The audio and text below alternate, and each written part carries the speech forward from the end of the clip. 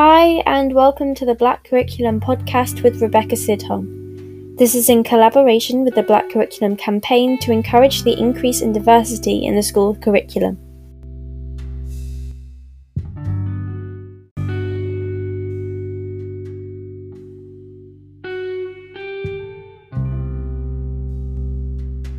Welcome back. This is episode 3 of a 5-part podcast where today I talk about some amazing figures in history that I believe should be taught in the British curriculum. Yet again, if the things that I'm saying are in any way wrong, not by place, or offensive, please send me an email, as I would happily edit or change anything, or even just scrap it, as it would be a great opportunity to learn. Which is a great segue into this episode.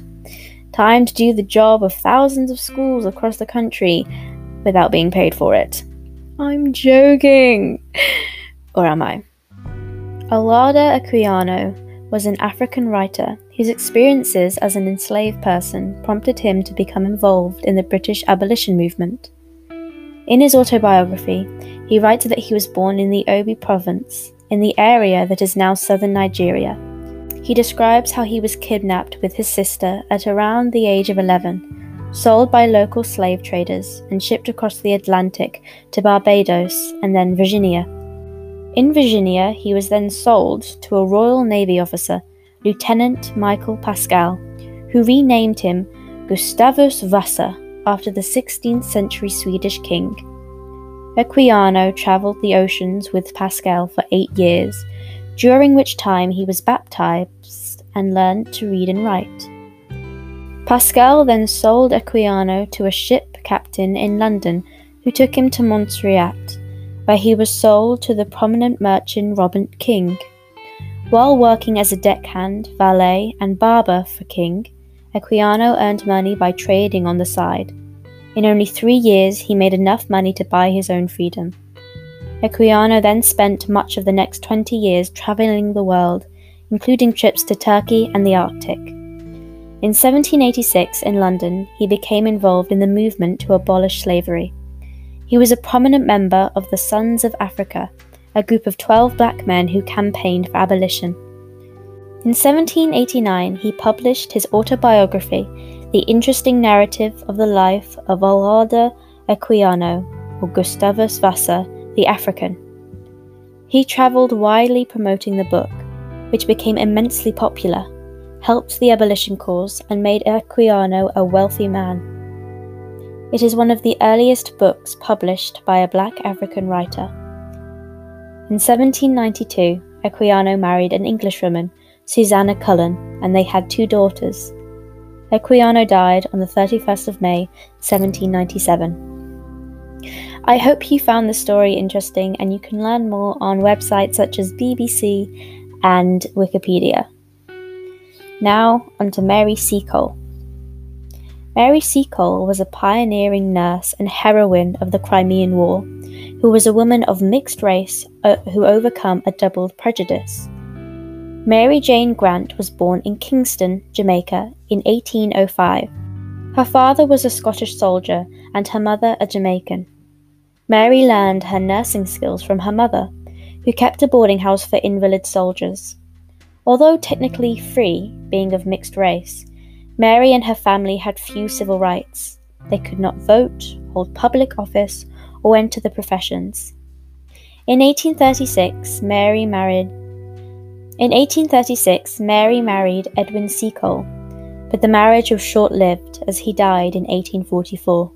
Seacole was a traveller, and before her marriage visited other parts of the Caribbean, including Cuba, Haiti, the Bahamas, as well as Central America and Britain.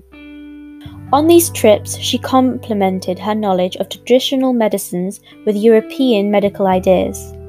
In 1854, Seacole travelled to England again and approached the War Office, asking to be sent as an army nurse to Crimea, where there was known to be poor medical facilities for wounded soldiers in the war. She was refused. Undaunted Seacole funded her own trip to the Crimea, where she established the British Hotel near Balaclava to provide a mess table and comfortable quarters for sick and injured officers. She also visited the battlefield, sometimes under fire, to nurse the wounded, and became known as Mother Seacole. Her reputation rivaled that of Florence Nightingale. After the war, she returned to England destitute and in ill health.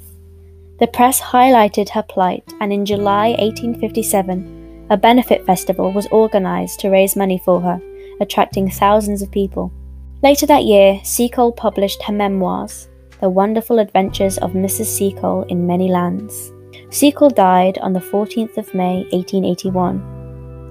Mary Seacole is very upsetting to me, seeing as she rivaled that of Florence Nightingale, who is taught in the school curriculum, yet Mary Seacole is not. She has done all this in spite of prejudice, and she's not talked about. It's a bit sad, to be honest. Finally, I want to talk about Harriet Tubman. While she's not British, I think she's a figure who is vital to learn. Harriet Tubman was an escaped enslaved woman who became a conductor on the Underground Railroad, leading enslaved people to freedom before the Civil War, all while carrying a bounty on her head. Harriet Tubman was born Araminta Ross, nicknamed Minty, before taking her mother's name, Harriet. Harriet, at age 12, stepped between an enslaved person and an overseer who was about to attack him. A weight struck her head.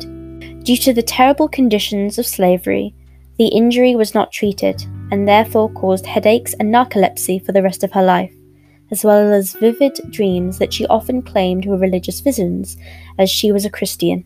On September 17, 1849, Harriet and her two brothers, Ben and Henry, escaped their Maryland plantation. The brothers, however, changed their mind and went back. With the help of the Underground Railroad, Harriet persevered and travelled 90 miles north to Pennsylvania and freedom. Tubman found work as a housekeeper in Philadelphia, but she soon returned to the South to lead her niece and her niece's children to Philadelphia via the Underground Railroad. At one point, she tried to bring her husband, whom she had married before her escape, a freedman, John, north, but he had remarried and chose to stay in Maryland with his new wife.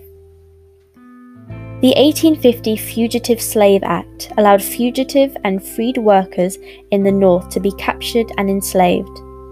This made Harriet's job as an Underground Railroad conductor much harder and forced her to leave enslaved people further north to Canada, travelling at night, usually in the spring or autumn when the days were shorter. Over the next decade, Harriet befriended other abolitionists such as Frederick Douglass, Thomas Garrett, and Martha Coffin Wright, and established her own Underground Railroad network. It was widely reported that she emancipated 300 enslaved people. She earned the name Moses of her people, as she used the song Go Down Moses to alert enslaved people of her arrival, and as a biblical reference of Moses' emancipation of the enslaved Jews from Egypt. When the Civil War broke out in 1861, Harriet found new ways to fight slavery. She was recruited to assist fugitive enslaved people at Fort Monroe and worked as a nurse, cook, and laundress.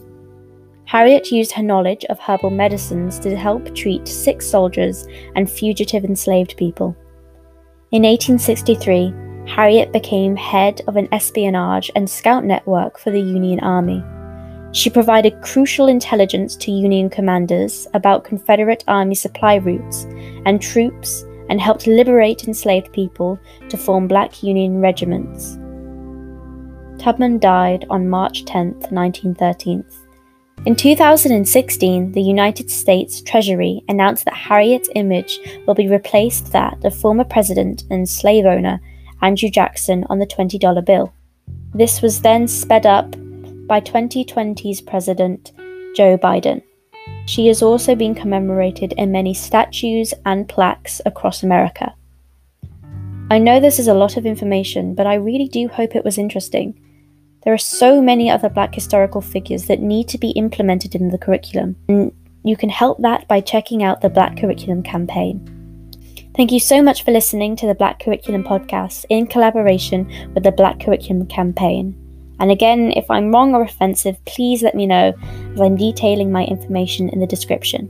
This has been Rebecca Sidholm, and here's to hoping for a better education. Have a wonderful day.